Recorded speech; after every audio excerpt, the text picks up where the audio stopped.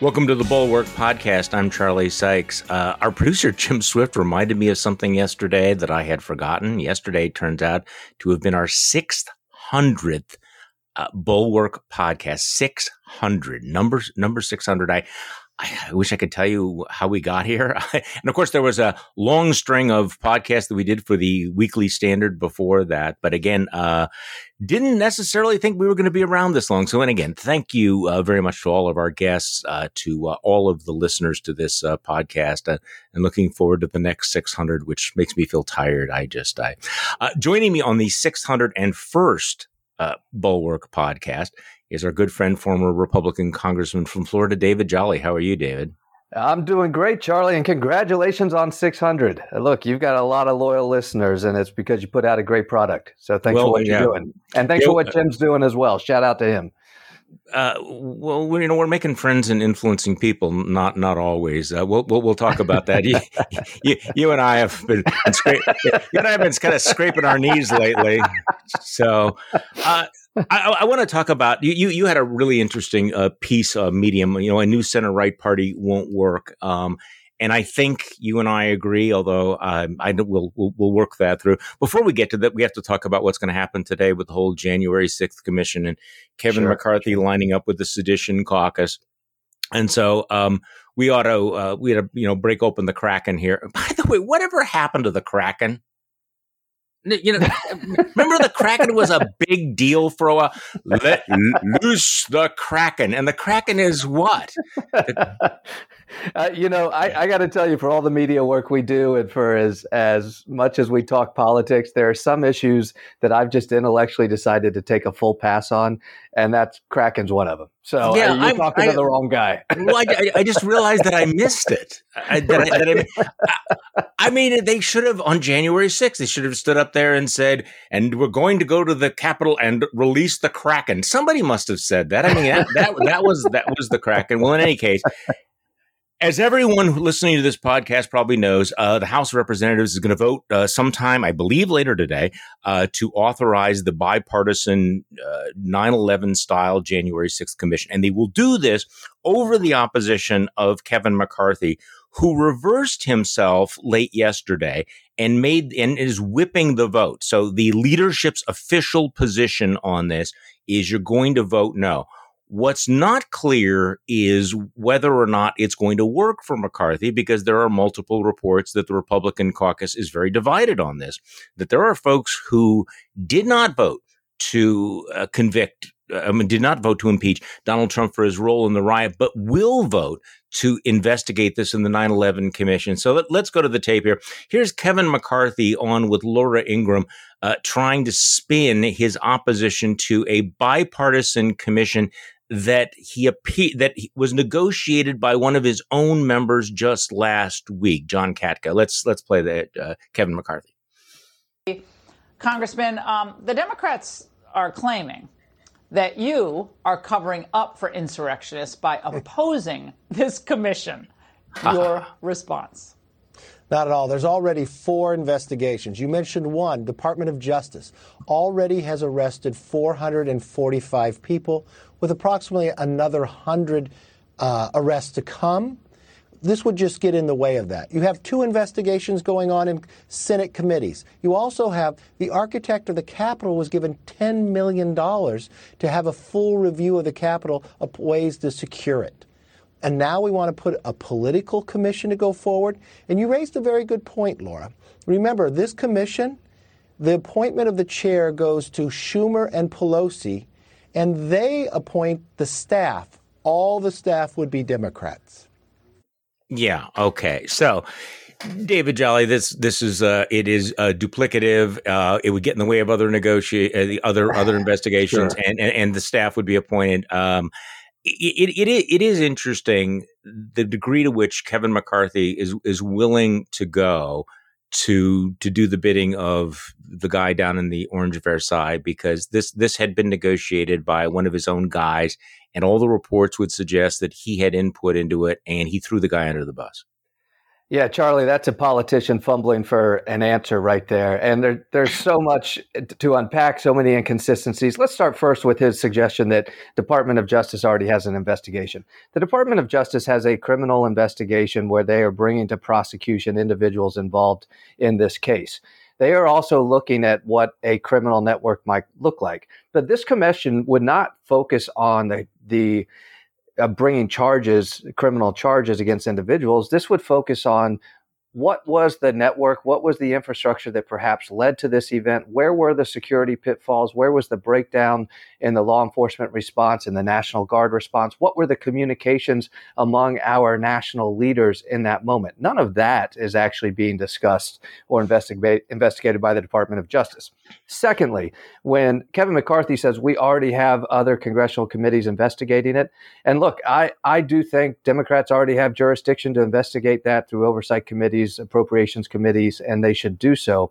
But I would ask Kevin McCarthy, well, then why did you need a special Benghazi commission? Why did you need a special Planned Parenthood commission? And I can say that as the only Republican to vote against the Planned Parenthood committee because my statement was, we already have 5 committees investigating this. Why do we need another? That wasn't Kevin McCarthy's position when he was going after Democrats, trying to put the screws on them on a culture war issue that he thought would be politically important for Republicans. So what we are hearing from Kevin McCarthy is nothing more than politics in this moment. And I believe it's also fear, Charlie, because the focus of this commission would inevitably come down to what did Republican leaders know and how did they behave in that moment? I don't believe there was this grand orchestration of Republican elected leaders preceding the events of January 6th. I do think we might uncover that some of the Trump political network was behind the organizing of the January 6th event, the organizing of the rally, the invitation. We know that the elements of what happened were Donald Trump laid the predicate with the big lie. He and his team issued the invitation to come to Washington on January 6th, and then he gave the charge to go to the Capitol. So we do know there was some political committee orchestration likely tied to the larger Trump universe. But in terms of the events of January 6th and how our leaders behaved, what did Kevin McCarthy know? When did he know it? How did he respond? And has he misrepresented since then Donald Trump's role in the events? And I think that's clear. Because on January 13th, Kevin McCarthy's first real public statements about the event, he said Donald Trump bears responsibility. Bears responsibility were his words on the House floor. And now he has taken that back. And I think Kevin McCarthy knows that just as the Benghazi committee was derailed, perhaps his ascension to the speakership after Boehner, this January 6th commission could derail Kevin McCarthy's ascension to the speakership if Republicans ever took back the House. We also need to put this in some context. Tim Miller over at The Bulwark has a great piece about the Republican insurrection erasure, their week, and he goes through all the things that have happened. The witness to the president's support for domestic terror assault in the Capitol refuses to testify. Congressman tries to retcon his support for overturning the election on national TV. A Republican campaign committee rewards members who tried to stop the steal. The senator who spearheaded a legislative coup is given massive platforms to promote his book about being silenced. You have congressmen who are saying that it looked like just a tourist, regular tourist visit to the Capitol. They're trying to erase. Here's the problem with all this. Memories aren't that easily erased because we saw it and there were pictures. And I think it's interesting that not everybody in McCarthy's caucus is going full Stefanik. By the time people listen to this, they may know the answer, how many Republicans will vote for this. But Politico is reporting that there's real panic among the leadership because, dozens of Republicans are privately considering voting. Now, you know how that goes. They say it in private, and then basically they pull the forelock and vote for him. Why do you think they decided to whip this, by the way? By the way, could you first explain, I was trying to explain this to somebody, when they make the official position to whip it, that doesn't make the vote mandatory, but it's tremendous pressure. I mean, it's a whole different, explain how that works. You hit on something very important. So there are votes where leadership does not whip it. Often they'll say the position of the conference is yay or nay. And then there are votes that move up to where leadership is really whipping votes to try to keep their caucus fully in line. And the interesting thing that I'm curious about, Charlie, is this. If if a vote is being whipped and you're going to vote against that, typically you're talking a handful of people, if any, that vote against a leadership whipped vote. And if so, you kind of have that conversation. Like when I voted against the Ryan budget as a freshman member of Congress, I had to talk to Boehner and say, look, I can't vote for the Ryan budget in my district. I promised them I wouldn't. And he gave me a pass, right? But it was a negotiated conversation where he understood. What happens for people who just clearly violate a whipped vote, and this is what I'm curious if it's going on, is you lose the resources of the NRCC. You lose the fundraising network. So there's real okay.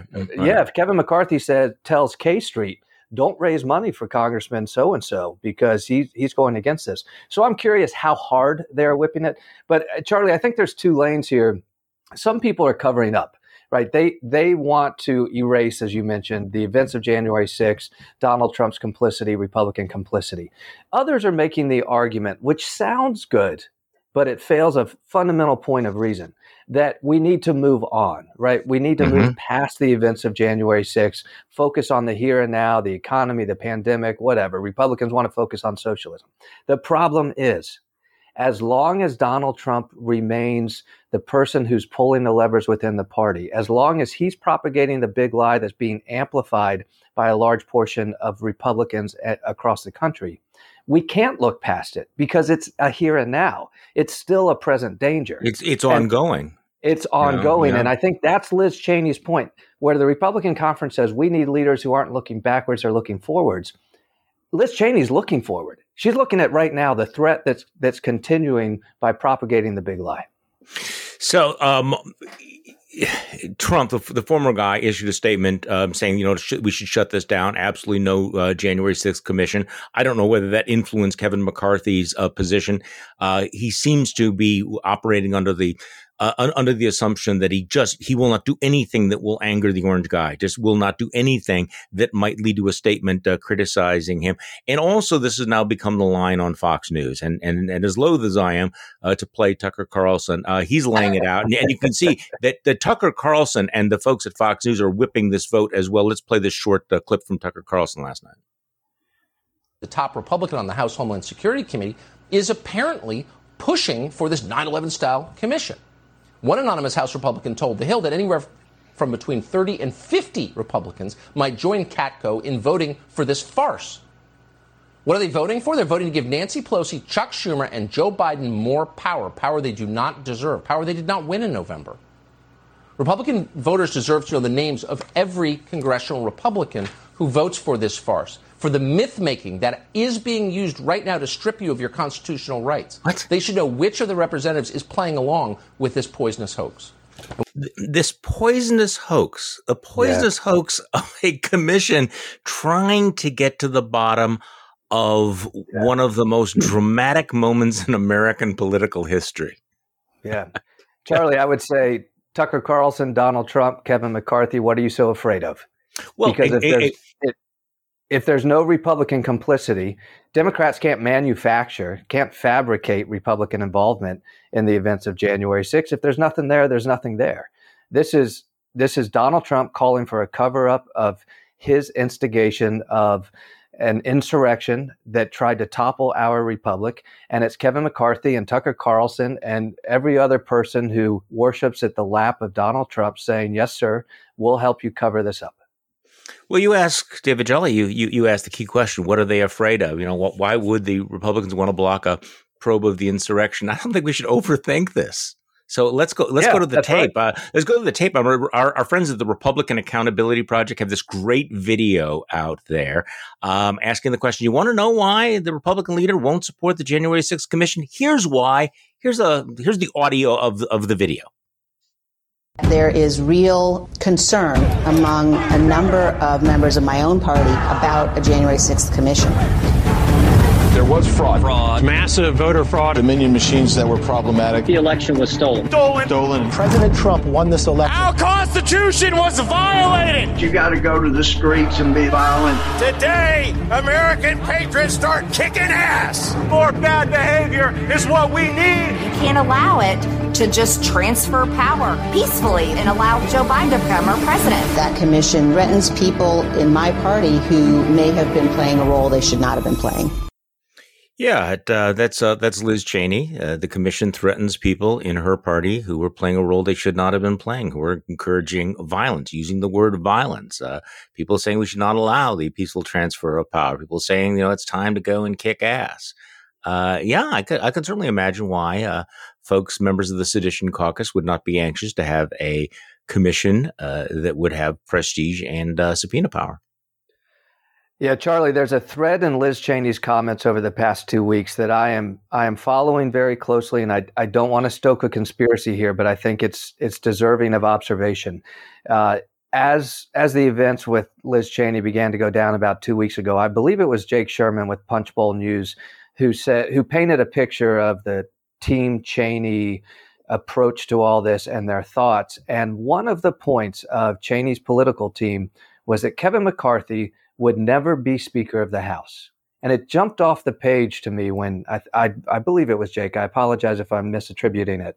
It jumped off the page to me that Liz Cheney's team, almost as a declarative, said, Kevin McCarthy will never be Speaker of the House. And the reason I'm curious about that is the numbers don't support Liz Cheney's placement within the Republican Party, right? This idea that somehow the Cheney wing is now going to take over the party. That's not the case. So Liz Cheney wouldn't be saying that somehow she's going to lead the caucus away from Kevin McCarthy and Donald Trump. What it suggests to me, and if you follow Liz Cheney's consistent comments along the way, that Republicans in the House have reason to be fearful of a January 6th commission because they were doing things they shouldn't have done. I do wonder, and again, not to stoke conspiracy, but I believe it's a fair observation. I wonder if Liz Cheney believes that Kevin McCarthy knows something that simply can't stand the light of day, and it could topple him, at least from his leadership role in the caucus, should it be learned by the American people. Why should anyone believe, though, that Kevin McCarthy will reveal that? Yeah, so this raises some interesting issues. I mentioned earlier that I believe the House already has jurisdiction, right? The House Appropriations Committee has oversight over all of our law enforcement agencies, certainly Capitol Police. They could investigate this already. If a member of Congress, I believe, and I don't know all the minutia of the rules, but if a member of Congress does not want to testify before one of its own committees, I don't believe they can be subpoenaed. And so I think what would happen is an independent commission might have greater authority to subpoena a member of Congress. But I still believe members of Congress have wide latitude to declare certain privileges and protections that prevent them from revealing information. I do think if the commission started subpoenaing members of Congress, you may see this litigated. And we could almost end up in this Don McGahn flashback of this could go on for 18 months or 24 months before we ever actually see testimony from someone like Kevin McCarthy. Well, bring it on one way or another. Okay, so let's shift gears a little bit because once again last week we heard from folks like us. Let's be honest about this, who were at one time, GOP, either part of the Republican Party or GOP adjacent. And we had a new group of former Republican officials who signed on a letter, and a call for American renewal in favor of a lot of really, really good things, saying that it's time to either reform the Republican Party or replace the Republican Party. I signed this letter, so I have to confess to you, David, I'm feeling a little bit guilty about this because I signed the letter, but then I wrote an op-ed saying, "Hey guys, this kind of feels like tilting at Windmill Hill, because I mean, what are you waiting for in terms of the either fix the Republican Party or guys, how many canaries need to die in the coal mine? How many red lines need to be crossed?" And I think kind of what triggered me was this op-ed piece signed by our friends. These are people I admire. These are not people that I want to criticize, but they had a line in there saying, "That's right. The ouster of Liz Cheney does not mark the end, but rather the beginning of the fight for the soul of the Republican Party." And I read that and I went, that's just not true. I mean, that may sound good in your head, but it's not true. That fight is over. It's been lost. The Republican Party has been taken over by the conspiracists, the cranks, the bigots, the people who believe the big lie. And anyone who thinks that the Republican Party as it exists now can be reformed, I think is incredibly naive. So that was having signed the same thing. But I think it reflects the ambiguity. Like, where the hell do we go? I mean, I don't want to jump to become a Democrat. There's, if I say there's hope in the Republican Party, that's silly at this particular point. But so where do we end up? So you address the same thing. You wrote a piece for Medium. A new center-right party won't work. Now, I had addressed the aspect of the fact that staying in the Republican Party won't work. But then so I sort of, did one kneecap. You did the other kneecap of our friends. Of our friends. I know. A new center-right party won't work. Okay, so David Jolly, explain where you're at there, because, I'm thinking we're out. The center-right party sounded good to me. So tell me why that won't work. Yeah, no, I appreciate that. And Charlie, your op-ed caught my attention specifically because you had signed the letter. And I thought, okay, something more is going on now behind this group. And look, I think it's important you recognize we are all friends. And I think we all support what everybody's doing, which is trying to provide some course correction to the party and to our politics. So God bless them. I encourage this new center-right alliance that is emerging. But I have been involved in this space now for 5 years. I God bless Liz Cheney for coming forward now. But to your point, there's been a lot of Republicans that started this war 5 years ago. This isn't just the start. We're way down the road here. But here's the fundamental flaw, I think, in what they're currently trying to execute. And I hope we can all kind of merge our strategies and interests together. The two flaws that I have identified is the numbers simply, let's start with agreeing the premise, the Republican Party is not worth saving. Because even if you rid it of Trump and Trumpism, it would still require making common cause with the likes of Josh Hawley and Kevin McCarthy and Matt Gaetz and Marjorie Taylor Greene. And I say you can't find common cause with anti-democratic, illiberal politicians under the same tent. So that notion of saving the party to me is off the table. And I think you and I agree on that. In terms of building a center-right coalition, a center-right party, I just don't believe the numbers are there. And I know a lot of disaffected Republicans are desperately wanting to create a platform where they can park their center-right conservatism and somehow expect that everybody rushes to this one spot on the left-right ideological spectrum. The numbers just don't support that. Reuters does this monthly poll, how do you identify RD or no party? And about a third are self-identify Democrats, about 28% self-identify Republicans, and then 40% self-identify as independents. My point to this coalition of friends is that 40% is not wandering the political wilderness looking for a center-right coalition. That's not what informs their independence from politics. They're actually rejecting the prescriptive dogma that parties suggest you have to adhere to. Whether it's left, right, center, left, middle, they don't want to be told that to be part of a political organization, a party, we all have to coalesce around this shared ideology. What they want, I believe what the numbers prove out, that 40%, can be all over the map, but it is a rejection of dogmatic party organizations. And so what I am working on through the Serve America movement, we've talked about it before, the SAM party in some states, our theory of the case that is really working out well suggests we're not asking you to subscribe to a shared ideology. We're asking you to subscribe to the notion of problem solving in politics, problem solving in government, accountability, transparency, that if we can come together around shared principles, shared values, shared governing visions, the ideologies it's better if they're disparate, right? We want disparate and competing and contrasting ideologies in the SAM coalition.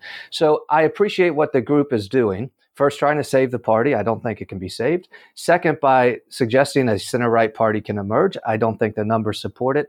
And at the end of the day, the fundamental flaw, the fatal flaw in all of this, Charlie, is it's just Republicans talking to Republicans. And we're never going to expand a political coalition unless Republicans and Democrats and independents can somehow figure out a big tent coalition. That's what I'm trying to do at the Serve America movement at SAM. We are seeing success. It is for a lot of people. It's not for everybody. Some people find that they want a dogmatic organization because ideology informs their political viewpoints. That's fine. But for that 40% that keeps showing up as saying we don't want dogmatic associations, I think there's an opportunity to build something new. Okay, so you write here that they're looking to affiliate their politics not with dogma, but with problem solving, with democracy protection and fair elections, with accountability, transparency, which I agree with completely, and I think this other group also agrees with it. And this, we've talked about this before. I you don't put it this way, but I do think of our politics as being on a right-left axis, and then of course there's the vertical axis of rule of law, democracy, and I think that there's more of a possibility for this coalition on that vertical axis. But let me just push on you a little bit here, because I'm trying. Part of this is we're trying to figure this out.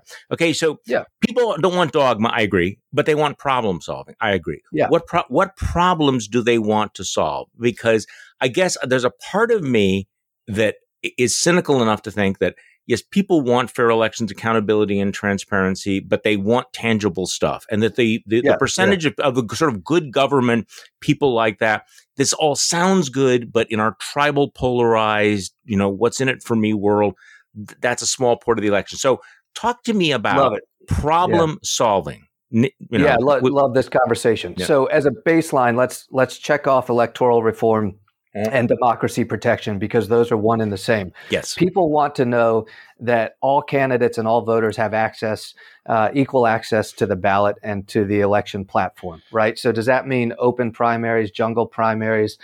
Does that mean public campaign financing?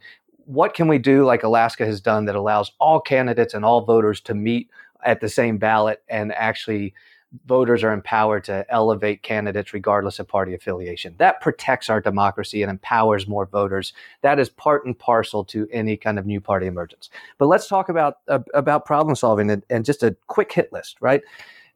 Take education. We need greater funding of public schools. Our public schools should be the best public school system in the entire world. Republicans will reject that idea.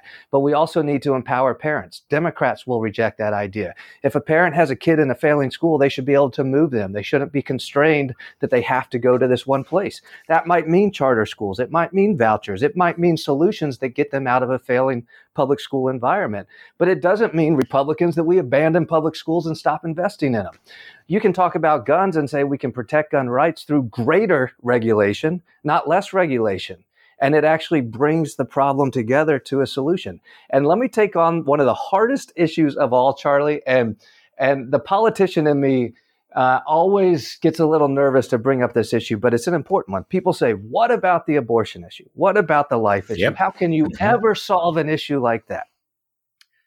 My answer is just go to Roe versus Wade. But not for reasons that the left wants and not for reasons that the right want.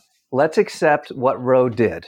Roe was actually a problem-solving case because it said we are going to fundamentally protect a woman's right to make her healthcare decisions and her reproductive decisions, right? And the left rallies around that. It's this litmus test. Roe is everything to that cause.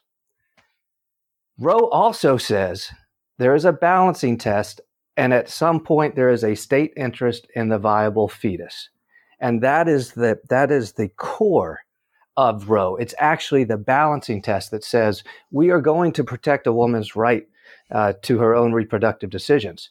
But for Republicans, guess what Roe also did? Roe also established a state interest in protecting a viable fetus. We can actually approach some very difficult issues by recognizing that there are answers all over the left-right spectrum. The problem is the parties have set up shop on only one side or the other. And to my friends trying to build a center-right coalition, my point is you're repeating the major failure point of our two major parties, which is you're just saying that the point on the left-right spectrum they chose is wrong. And so you're going to choose a different one. When I think what independent, political-minded people want is just informed, reasoned problem solving in their politics. And if we can create a platform, a coalition that can focus on that can deliver that, I think we've got a shot, though there are historic hurdles in front of us, we got a shot at disrupting our politics. I spent a lot of time actually rereading materials about Roe versus Wade and going back and forth on all of this. And, the real puzzle in terms of public opinion is that overwhelmingly, 60 to 70% of voters say they support Roe. But most people, even though most people say they support Roe, the most favor restrictions on abortion that Roe does not permit. For example, Roe versus Wade only allows limited restrictions during the second trimester, mostly involving health.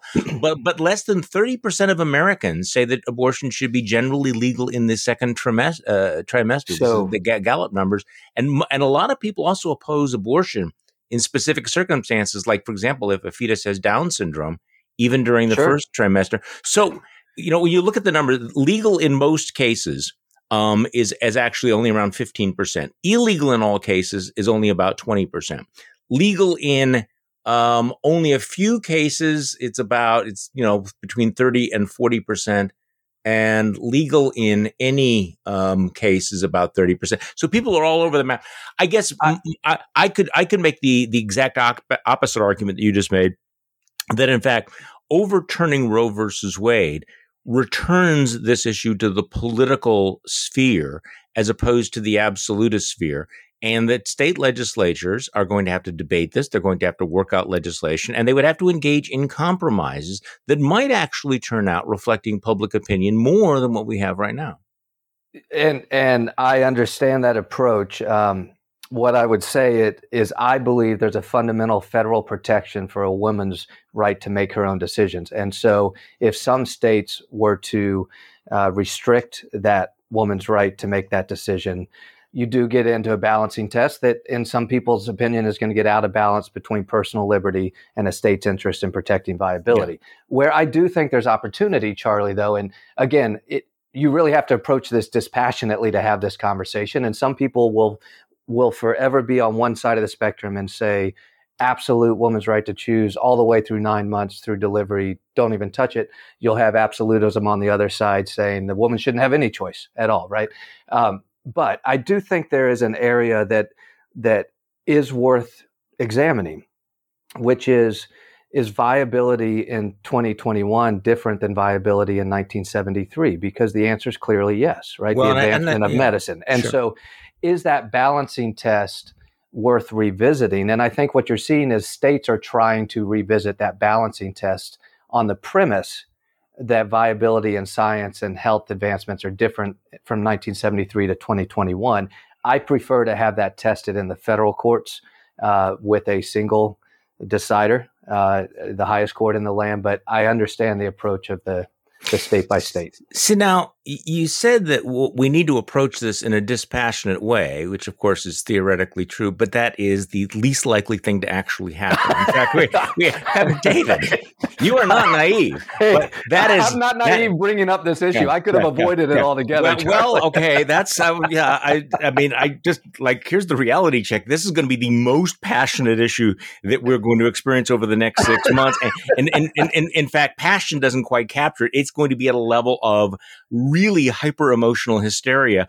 And so the last thing that of course, it would be nice to say, we should put on our smoking jackets and light up the pipe and say, let's be dispassionate about this. But this is not what's going to happen in the real world, David. No, but to the point of this and the point of what we're doing at the Serve America movement at SAM and what I think our politics needs is you ask the question, okay, what about the real issues, right? Because everybody likes to operate in this good government reform space and it's all roses coming up in rainbows. But you asked a very important question, where the rubber meets the road. What does problem solving mean for healthcare and guns and education? Yeah. Well, child care, minimum wage, infrastructure. I mean, those strike me as, What I'm telling you is we need a coalition that actually answers that with new ideas and new reason. The center-right coalition, not only is it, as I've mentioned, I believe, repeating the failure point, but it's also just dragging the ideology of the last 30 years forward.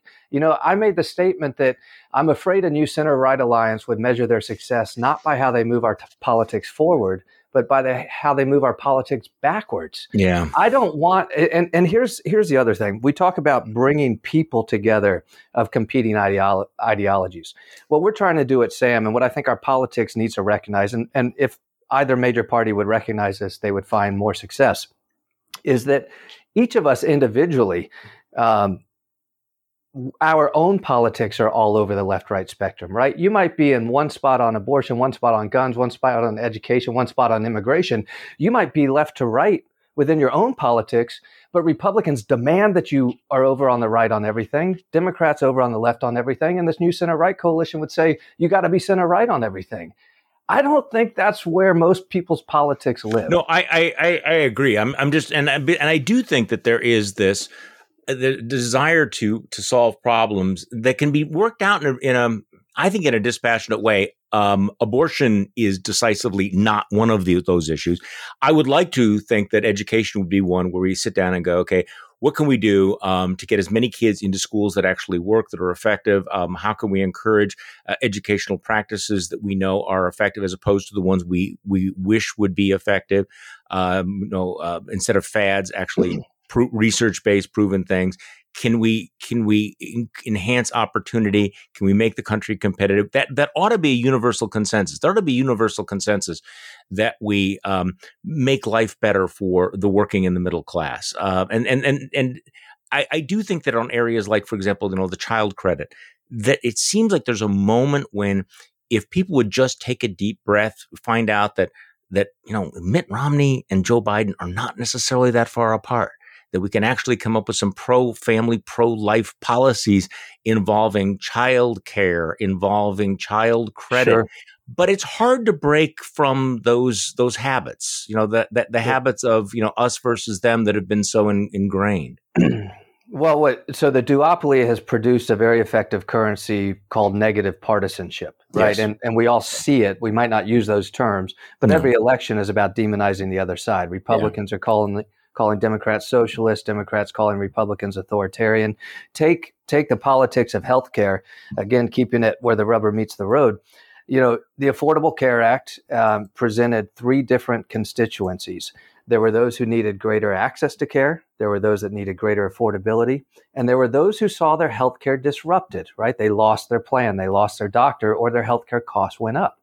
Republicans only spoke to the third constituency then and now because it allowed them to say, Democrats really screwed you guys. Democrats really came after your health care, and you know it because you lost your doctor, you lost your plan, and your prices went up. And look, that's the Jolly family, right? We're in that lane. But Democrats got to go to the first constituencies and said, you legitimately needed greater access. You didn't have it through a workplace plan, or you needed more affordability because the price of healthcare has gotten out of whack. And they got to say, we fought for that. Okay. What about the coalition that says all three constituencies are valid and their experiences are all equal? So how do we do this? And to your point, is it a Romney-Biden type coalition? Hopefully we would see that. The problem is go back to fair elections, we have so rigged our election process towards hyperpartisanship that Romney-Biden alliance would never get rewarded and successfully build through a general election in a way that could really change our politics, which leads us to this new party space. And look, the same parties that created this dysfunction in Washington have done so in all 50 states. They have made it very hard to build a new party. We're trying to do it at SAM, but this is a decade-long effort, not a month-long effort. No, and it's going to be maybe even more than a decade-long effort. So last time we spoke, you were thinking about possibly making a bid for office in Florida, Florida being a state that seems to be, at least at one point, seemed to be ripe for the possibility of this third way. So give me your sense of what you're thinking about the lay of the land in Florida right now. The number of very prominent Democrats have announced they're running for the Senate seat. Ron DeSantis is obviously very, very polarizing, but seems to be polling relatively well, the Republican governor. So what are you thinking?